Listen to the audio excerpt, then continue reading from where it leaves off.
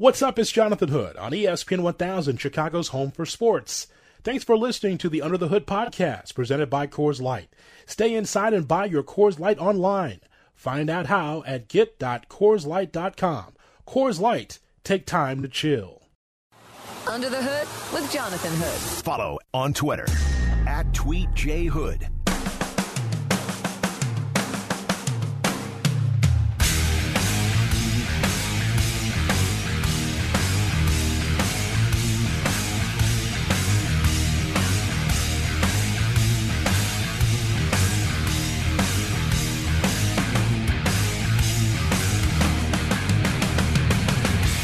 What's up and welcome in. You're listening to Under the Hood with Jonathan Hood on ESPN 1000 and the ESPN Chicago app. Open phone lines for you at 312-332-ESPN, 332-3776 is the telephone number.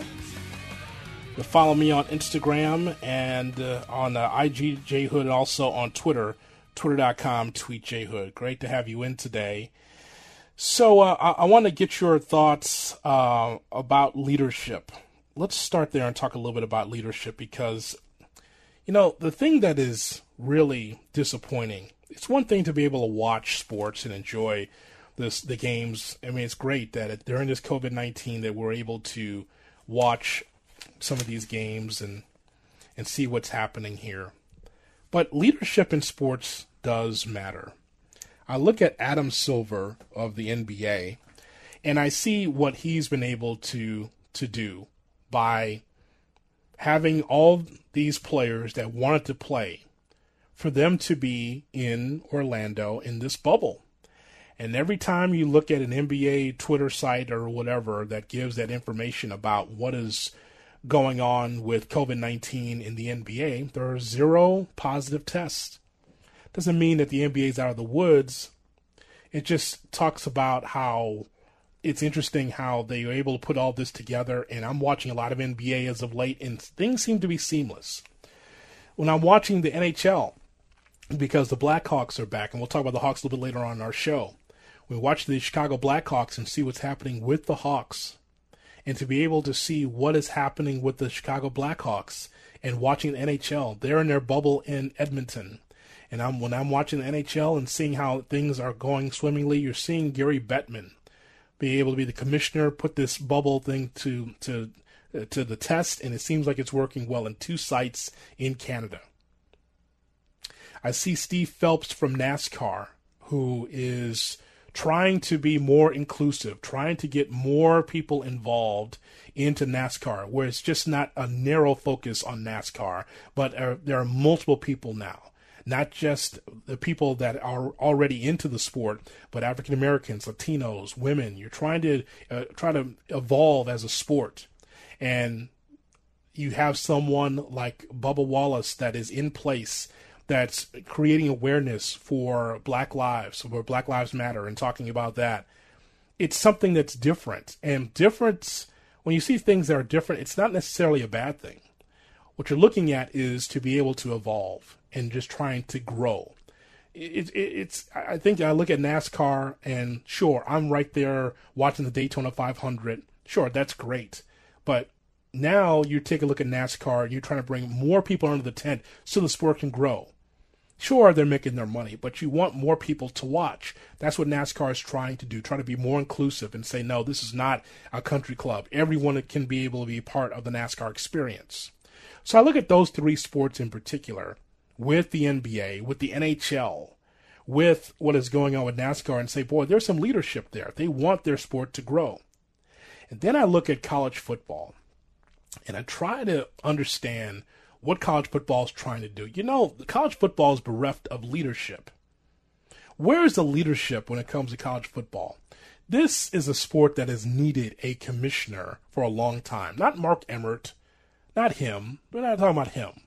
We're talking about someone that can be able to be an overseer for the Power 5, or someone that can be able to look over college football and say, hey, we're dealing with COVID-19 right now, so what we're going to do is this is the direction. We'll have our sport in the spring, or we'll do it next summer, whatever it is. But It is amazing to watch college football and Roger Goodell in the National Football League be willy-nilly with all of this. It is August 10th. Do you know if the Bears will start on time? If you're a college football fan, do you know if Illinois is going to start on time or Notre Dame is going to start on time or Northwestern? Do you even know where you can get tickets? Do you know if you'll be able to go to the games? Do you know the starting times and the opponents for these teams? Do you have any idea? It's all up in the air, but that's not leadership. I know that COVID-19 and sports, the intersection of sane, has thrown a lot of people off, but you don't lose the leadership. You don't lose the focus of like, well, this is going on right now, so what do we do? Well, listen, as citizens, we're trying to figure out every day, living day to day, how will we deal with this? How can we get around this in 2020? This has been hell for a lot of people in 2020. But when you are in leadership, and there's millions of dollars on the line, there are lives that are on the line, you have to be able to instill leadership in that moment. College football, for those of you who listen to me for a long time, you know how much I love college football. I continue to ram home the point at this station to have a college football show. And now Black Abdallah and I have a college football show during the fall. And I enjoy it because, first of all, I'm a college football fan. I enjoy my Saturdays. The other thing is that it prepares me for the draft. I know these players when I see them. So that's why one of the reasons why I'm a college football fan. Nonetheless, it's about leadership. And it is just not there. Roger Goodell in the National Football League. Do we have any idea if we can go to Soldier Field? I know the Packers said the first couple of home games at Lambeau Field will be without fans. What is going on? Here we are as fans just standing on the sidelines, on the side of the road waiting. So, like, what happens? What are we waiting for? How come there has not been something definitive that's been put out there for us to be able to know, for us to be able to understand? College football and the NFL are behind. Major League Baseball is the most egregious of them all. Because as we talked about in the baseball show many times, we have tried to figure out, like, what is baseball's plan? What is their ultimate plan for what they want to do? It started with players and owners going back and forth, and there is Manfred siding with the owners. Of course, that's not a surprise, right? Siding with the owners. And you're just trying to say, okay, so now that baseball's back, how can it be safe for the players? Because that's the thing that matters the most, the players. And so you see these players, and you see not one but two outbreaks. One from Miami with the Marlins, the other one with the St. Louis Cardinals. And the sport's still going on. And then the protocols. Where's the protocols for all this? There's no bubble plan like the NHL and the NBA. But in baseball, dudes go to the hotel, then go try to kick it like Plesac tried to do that on Saturday night here in Chicago. And there is no rhyme, no reason. Now, I will say this. Not just baseball and Rob Manfred, but also the players are just like you and me and everyone else that feel like COVID-19, some don't take it seriously, some do, and they feel, well, I'm young, I'm good with it. When we see the numbers of deaths every day, one is too many. It's crazy, but it's something that happens. But my bottom line is that if not now, when will we see leadership? College football, there is a divide.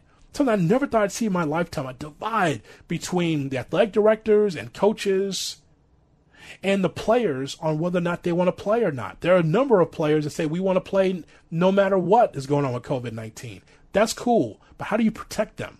Trevor Lawrence is the number one guy. I saw him on Twitter last night, said we want to play. Cool. How do you protect Trevor Lawrence? How do you protect those players? It's one thing to say I want to play because you love college football. Great. But you need to be protected from what is going on with COVID-19, because the last thing that you want is to be sick from this or die from this. But again, there's no leadership. It's just hashtags. It's just amazing. It really is. Your thoughts on that? 312-332-ESPN, 332-3776. And out of all of these leaders, these commissioners, whether it's no commissioner in college football, whether it's Roger Goodell in the National Football League, who I'm not a fan of, and Rob Manfred is enemy number one for me.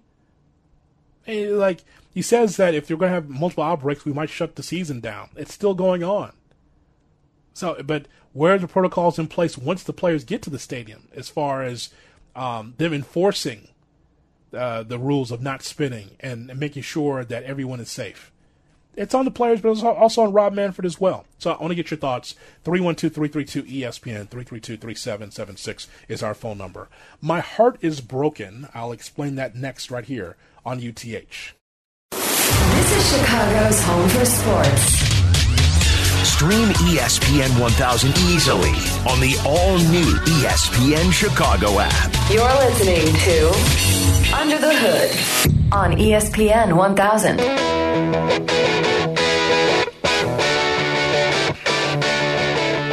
Under the Hood with Jonathan Hood, weeknights at 7 here on ESPN 1000. No show tomorrow because we've got White Sox baseball. White Sox will take on the Tigers from Comerica, so we'll have that tomorrow right here on ESPN 1000 and the ESPN Chicago app. So I woke up this morning with this news today. Two shot, more than 100 people arrested. 13 officers injured amid widespread downtown looting.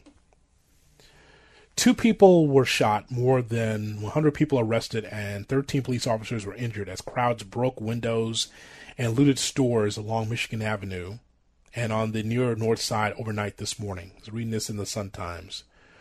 Mayor Lori Lightfoot called it a, quote, brazen criminal looting and destruction. And Chicago Police Superintendent David Brown said police would aggressively pursue cases against people involved in the looting. A team of detectives has been assigned to scour security footage of all the incidents. Brown said that police will not stand by and watch downtown Chicago become, quote, someplace people fear. He promised a heavy police presence to restore order and said that access to downtown was going to be restricted. So there's a curfew going on from 8 p.m. to 6 a.m. Chicago's top cop said that, quote, the seeds for the shameful destruction we saw last night started in Inglewood yesterday afternoon, about 2:30 in the afternoon. Saw this in the news last night. Officers responded to a report of a man with a gun. He fled as they arrived, Brown said, and fired at officers. They returned fire, striking the man who is expected to survive. Brown said that the 20-year-old had previously faced charges of domestic battery, reckless conduct, and child endangerment.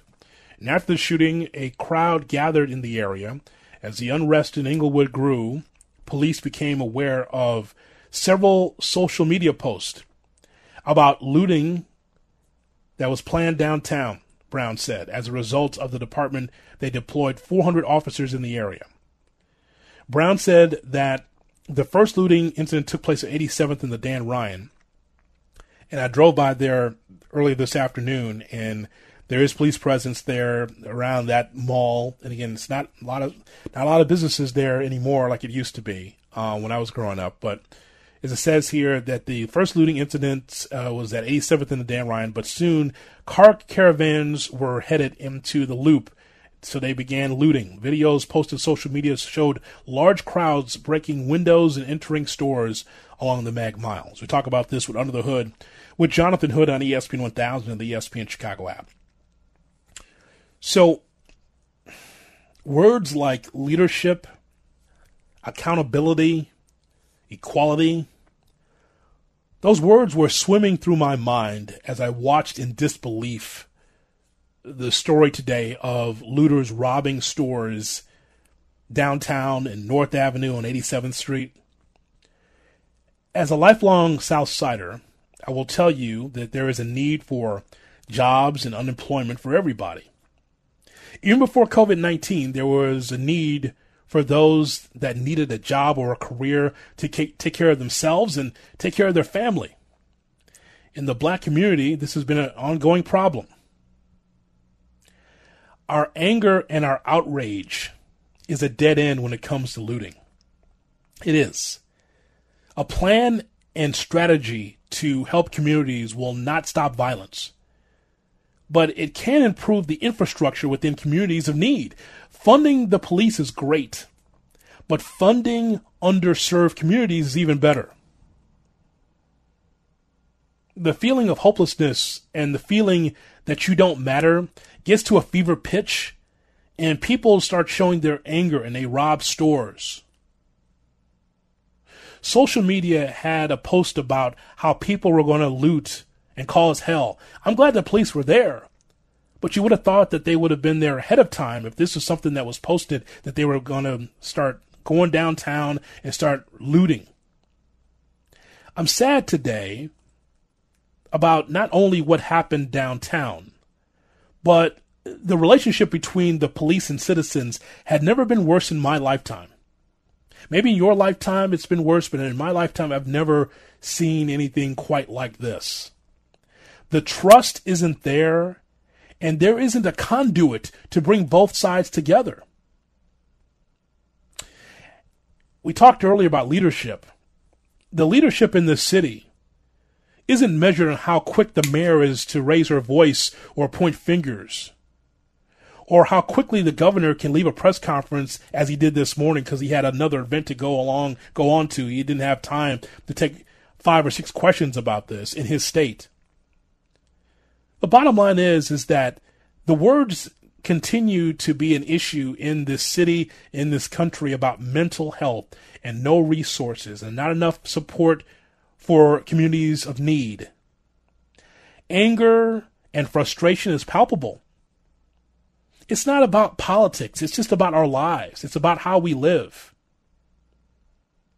Young people that I've talked to, that I've had the pleasure to talk to in group settings, young people just want to be heard. The mindset of some that loot or shoot one another is a systemic cry for help. The apparent disconnect for the underserved communities, black, brown, white, is that the powers that be care more about businesses than the community at large. And the prevailing thought I have that what young people and those that couldn't care less about them is like, hey, you know what? Here's what you really hold dear. The whole thought, I think, from some young people is, if you don't care about us, we don't care about you and what you care about. What I saw on those videos is exactly it. Again, I've not been in that mindset to be able to loot and rob a store. And maybe you haven't been in that mindset either. No matter how dire the circumstances have been, when you try to play beat the bank and try to get that mortgage paid or get that rent paid, when you're trying to figure out how to put ends meet, I've been there. While on the air, I've been there. While in my career, I've been there, trying to figure out how ends can meet, how to pay these bills. Point is that where young people are, and again, that's not all young people. It may not be your son, your daughter. That's not what we're talking about. We're talking about those communities that have issues, that have had issues ongoing for generations. The feeling is that they couldn't care less about your life or things you hold dear. As I mentioned, they feel like, oh, if you don't care about us, then we don't care about you and what you care about, so I'm going to show you. And you could see that feeling of, I'm going to take from you because you don't help us. But here's the thing. That is not the answer. Looting and taking from others. That's not the answer. It's one thing when you are downtown or in your own neighborhood and you're robbing and you're stealing from that. But that's not ultimately the answer. I understand that there are some people that feel like their life is a dead end. That, well, what else can I do to be able to make ends meet? What can I do to be able to showcase my pain? Again, it's not for everyone to relate to, but it is something for us to be able to understand. That's what they're facing. And I'm sad today because what I saw there was not it. That's not the way to be able to go about business. That's not the way about going through your life, because that moment last night hurt the city. And clearly the people that were looting couldn't care less about the city, couldn't care less about area businesses, whether it's in their area on 87th Street or North Avenue or some of these other malls or downtown, couldn't care less about it. And the other thing is I want to point out as well is that what happened last night and what we have seen as far as looting is not in the name of someone that was slain or someone that was shot. The kid that was shot, that's not the reason why that happened. That's not the reason why that happened, at least not from my standpoint. There is systemic pain, generational pain, that has happened for a long time.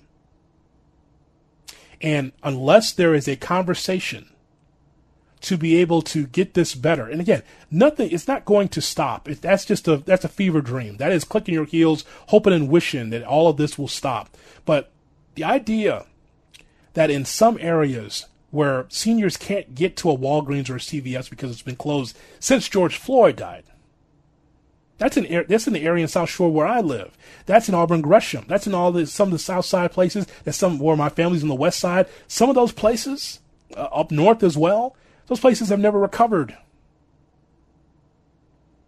Seniors that need to be able to get their medicine, they can't do it. They can't get it because of looters or because it's been closed down, never reopened. There needs to be dialogue, and there needs to be a conversation, and there needs to be action. It's a lot of talking on either side of the aisle about what is wrong with this city and what's going on with this state. But until there's actual action, and when you are sitting down putting programs together to try to help people, again, nothing is going to be perfect, but it's got to get better. Otherwise, this will continue to go on. Under the Hood with Jonathan Hood.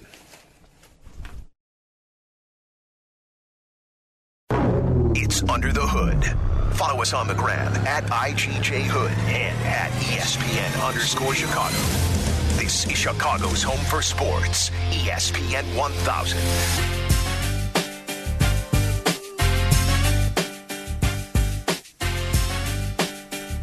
Under the Hood with Jonathan Hood on ESPN 1000 and the ESPN Chicago app. Jesse Rogers covers Major League Baseball like a blanket for ESPN.com. He joins us here on Under the Hood. Hello, Jess. Great to be with you this evening, Jay Hood. What's happening, pal? Well, you know what's happening, pal. No Cubs baseball. You know what's happening. I need to talk to Commissioner Rogers. Is he around? I am watching the White Sox. I mean, their bats have gone cold. Commissioner Rogers is always around. What's on your mind? Commissioner Rogers, if you're the commissioner of baseball, which you are, as we have appointed you that right now, yeah. How in the world can you allow the Cardinals to return with all these games that they have to make up? I mean, this is not the 1940s where you have a million doubleheaders. How can you possibly allow the Cardinals to try to get their games in within this 60-game parameter? Okay, it's a great question for the commissioner. I think the answer is you don't try to force it. You don't try to force it to the point where the competition is just dreck and injuries pile up for them. They're already in a bad spot. Okay, so you give them enough time to return, maybe this weekend if they're lucky, okay? And then you cancel out, first of all, any makeup games against teams that they're already not going to play again. Now, they're going to play Milwaukee. They're going to play the Cubs. They're going to play the Pirates again. So, yes, you add a doubleheader to each one of those series. Maybe the Cardinals are the home team at Wrigley Field because the Cubs don't go back down there. Maybe you add two doubleheaders, day one and day three of a series, but you don't force it. If they end up playing 48 or 50, so be it. The competition's already been compromised. Don't make it any worse. At this point, if they're not going to play 60, what's it really matter if it's 52 or 54 or 50? Make it the right amount. Don't force them to travel all over the place trying to make up a game against the Tigers or whatnot and playing home games in St. Louis when they're going to be in Chicago, whatever the case may be. That's what I would do if I was commissioner. Mr. Commissioner, you saw what Plesac did, slipping out the back door here in Chicago to go celebrate with his I guess, family, friends, whatever. What is the suspension or fine for someone that is avoiding the, I guess you could say, the narc, the guy that's supposed to be there for to watch the players? What's the suspension or fine for Plesac? What do you think it's fair? Well, I mean, first of all, they're doing the right thing with Clevenger and Plesac. I mean, the Indians are self-policing this thing. If we're to believe the compliance officer, eventually ratted them out or found out about it, then they're doing the right thing. Now, if there's 5 other guys that went out, we don't know about that. That's not good. But at least the Indians are doing the right thing. I'm not sure there's a gray area. I mean, I've seen the memo that the league sent to the teams, and it threatened expulsion from the season. But that was for multiple violations. That was for not listening when someone tells you. So I would imagine, just my own guess, Plesac and Clevenger are on double secret probation, right? And if this happens again, they might be expelled from the league. I'm not sure about fines or suspensions because the memo didn't say that. It just threatened expulsion. So I think it might be up to the Indians to decide if they need to be further punished. You already see that Clevenger's not going to pitch against the Cubs tomorrow. That's a benefit for the Cubs. Mm-hmm. And I imagine those quarantines won't last long as they have 2 days of negative testing, those guys. It's not going to be like 14 days for those guys. How Cleveland further punishes them, I'm not sure, Jay Hood. Okay, Mr. Commissioner, with the Laureano situation with the A's outfielder and those vile remarks made by, I guess, Alex Cintron in that spot, the last thing you want is players. Now, there was no fight, but you just don't want players congregating that close during this COVID-19. So how do you handle that situation? Because, again, you don't want players that close, and this is something the commissioner has said we don't want. Right. I think the Joe Kelly suspension gives us a blueprint. If he got 8, Laureano's probably going to get about the same, right? 8 games is a lot in a 60-game season. The guy, Cintron, that sort of goaded him, I think gets half that. I mean, he didn't start the fight, right? But he certainly goaded him into it. So, and he's a coach. So I think he gets half of whatever Laureano gets. That's the way I look at it. And we have a blueprint of 8 games. Maybe it's a little bit more because it was a bench clearer. I don't think it should be. I think it should be right around 8, and the other guy should get 4. I like this game. Jesse's the commissioner. I like this game. It's good answers. That's why you like them. They're good because you know what? You got more justice than Manfred does. You got more backbone than that guy's got. I'm just telling at least you, I'm making definitive decisions on the spot here, right? It's not like you set me up for this. He takes days and weeks sometimes and comes up with the wrong one, right? You see that? You know the story. And I ask you the question, and you've got the justice down. And this is why I started the show talking about leadership in sports. Whatever you want to say about Gary Bettman, that guy now is shined up like a new penny now. Look at him. Look at that National Hockey. Look at him, Jesse. I mean, he's got 2 bubbles. People are watching. They're interested. 0 positive cases of COVID-19. Him and Silver are 1-2 on my list, followed by Steve Phelps from NASCAR because of Black Lives Matter. He wants to be able to be more inclusive, which is smart for the sport of NASCAR. And then, to me, I got Goodell and Manfred almost in the same spot, along with who should be a commissioner of college football, which there is none. I just think that there's a lack of leadership in baseball and football and college football at this point, and Silver and Bettman and Phelps are doing fine. Well, and the big thing with Manfred is the disconnect with the Players Association. There's a real disharmony there, right? A lot of acrimony. So that causes problems as well. If you ever needed a relationship between the players and the league, it's in this situation. Bettman's getting it, and it seems like the NBA is getting it. Now, their ideas turned out to be better. The bubble ideas are working much better for the NBA and NHL than this everybody plays in their home city thing. In hindsight, it may have been a mistake for baseball, but I don't blame them because who knew at the time? Plus, Arizona and Florida have been hot spots more recently, so I think hindsight's 20/20 on that one. But it's just not good that the players and the league aren't on better footing, so to speak. So when these things come up, they can address it better. I'm just warming you up, Jesse, for when you become the commissioner of the Power 5 in college football because they need someone badly. What's the latest? Are we playing or not? Well, it's the South. You got to wait. Well, we know the SEC. They might play. The whole country might shut down, but the SEC will play. That about the Big Ten where we live. All I want is, it's funny. I mentioned this on several shows, Jesse, that in our lifetime, right?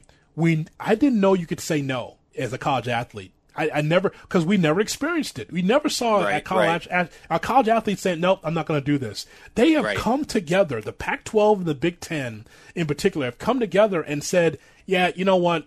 We want to come together. Here's our list of demands. We want to be safe when we play college football. Who says no? You know that usually the most powerful person in one of these states, especially in the South, is the college football coach. That's amazing. Right. Yeah. It's just a strange time. And again, it's like so confusing. As just a consumer, I hear about some players worried about some issues related to COVID, right? And you worry about them. And then again, I see that other sports have been able to pull it off, but college campuses is a different thing. So at the very least, you got to be able to see all sides and say there is no sure thing in this, but it doesn't seem like they're working on the same page. It's almost like baseball with the players in the league. You know, it's the same thing with college football. There's so many factions, so to speak, so many opinions that you don't know what to believe and which is going to be the prevailing one. Jesse Rogers covers Major League Baseball for ESPN.com. He joins me, Jonathan Hood, on Under the Hood on ESPN 1000 and the ESPN Chicago app. It's only been 13 games, Jesse, but could you give us some insight on maybe what some players are saying about David Ross? Because it's one thing to look at the, sterling 10-3 record, first in the National League Central, but is there anything that Ross is doing that's different than Madden that you've heard? I mean, yes. I mean, he is inherently different than Madden, okay? First of all, he's got that young energy to him. First-year manager, obviously younger than Joe Madden, and you need that. You needed this. You needed that during this pandemic. It is a grind. It is a mental grind. So David Ross is kind of keeping guys awake, and I think that's important. And he's also just tweaking a little bit, like Joe did in 15, just bringing out the best in those young players. Now David Ross is bringing out seemingly the best in some veterans that they weren't getting before. And just the new voice makes a difference. I mean, they're not leading the league in outs on the bases anymore. They're not making a lot of errors anymore. They're playing smart, good baseball. So I think it's just all those things you get out of a competent, respected first-year manager. That's fair. And again, it's so early because we haven't seen him in a bind yet where he's got to make a huge decision. And it's not a lot to make when you have, a universal DH either. But it's so far, and the way he's handling the press, that seems pretty good too. No, I agree with you. I think it was a perfect landing spot for him. As crazy as that sounds, take the DH out of it, right?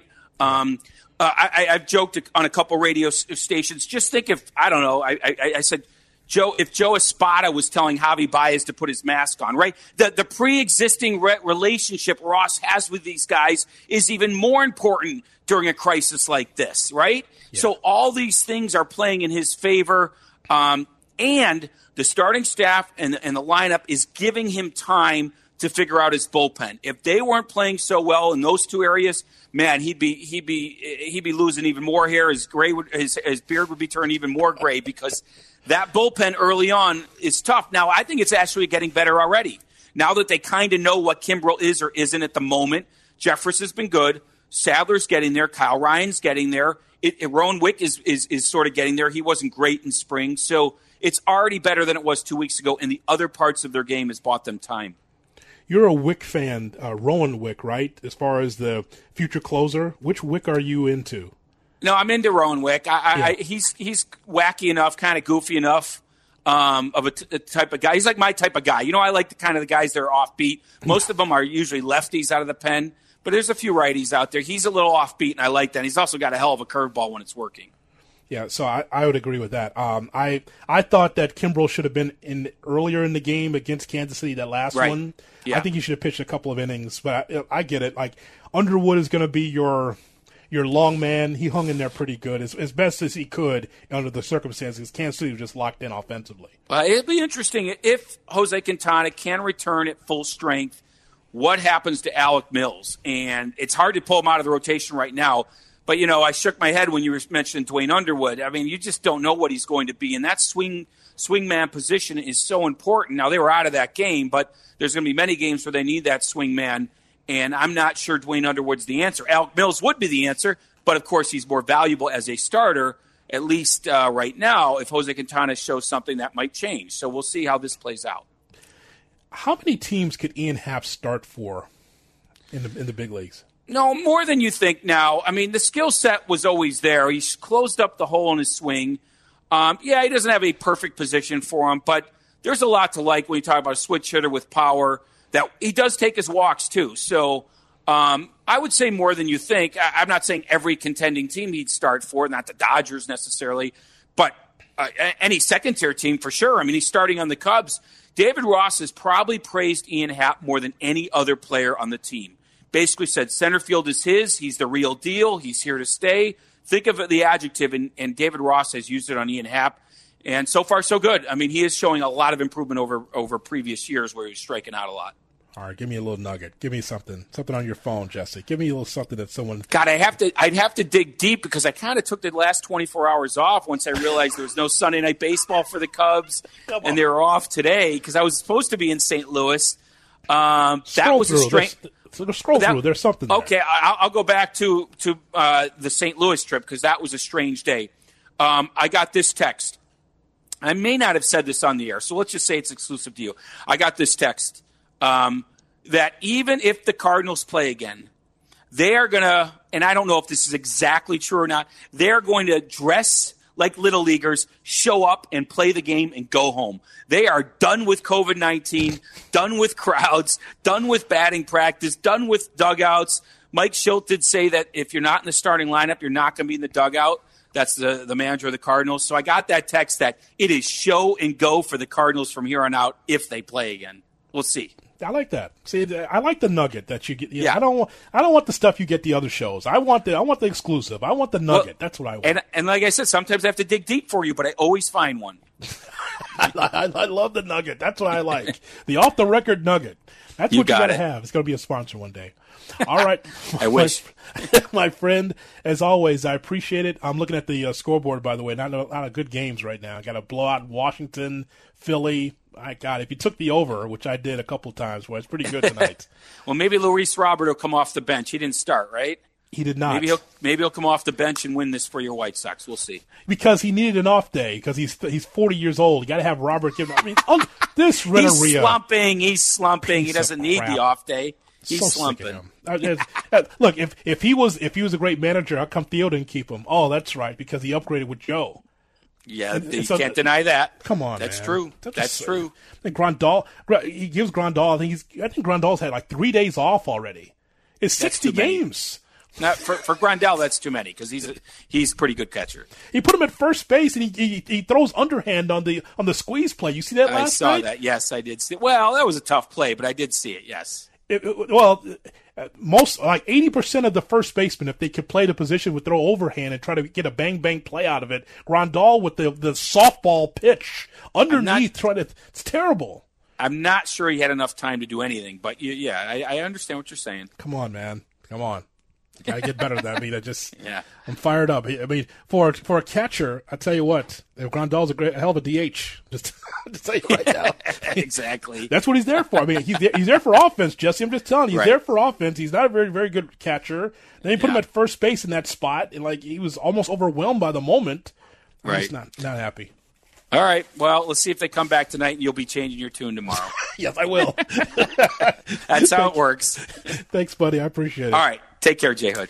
Jesse Rogers covers Major League Baseball like a blanket for ESPN.com. Follow him on Twitter for all the information that you need on Cubs, Sox, and everything else MLB. In a minute, I will tell you about Glorious DraftKings on UTH.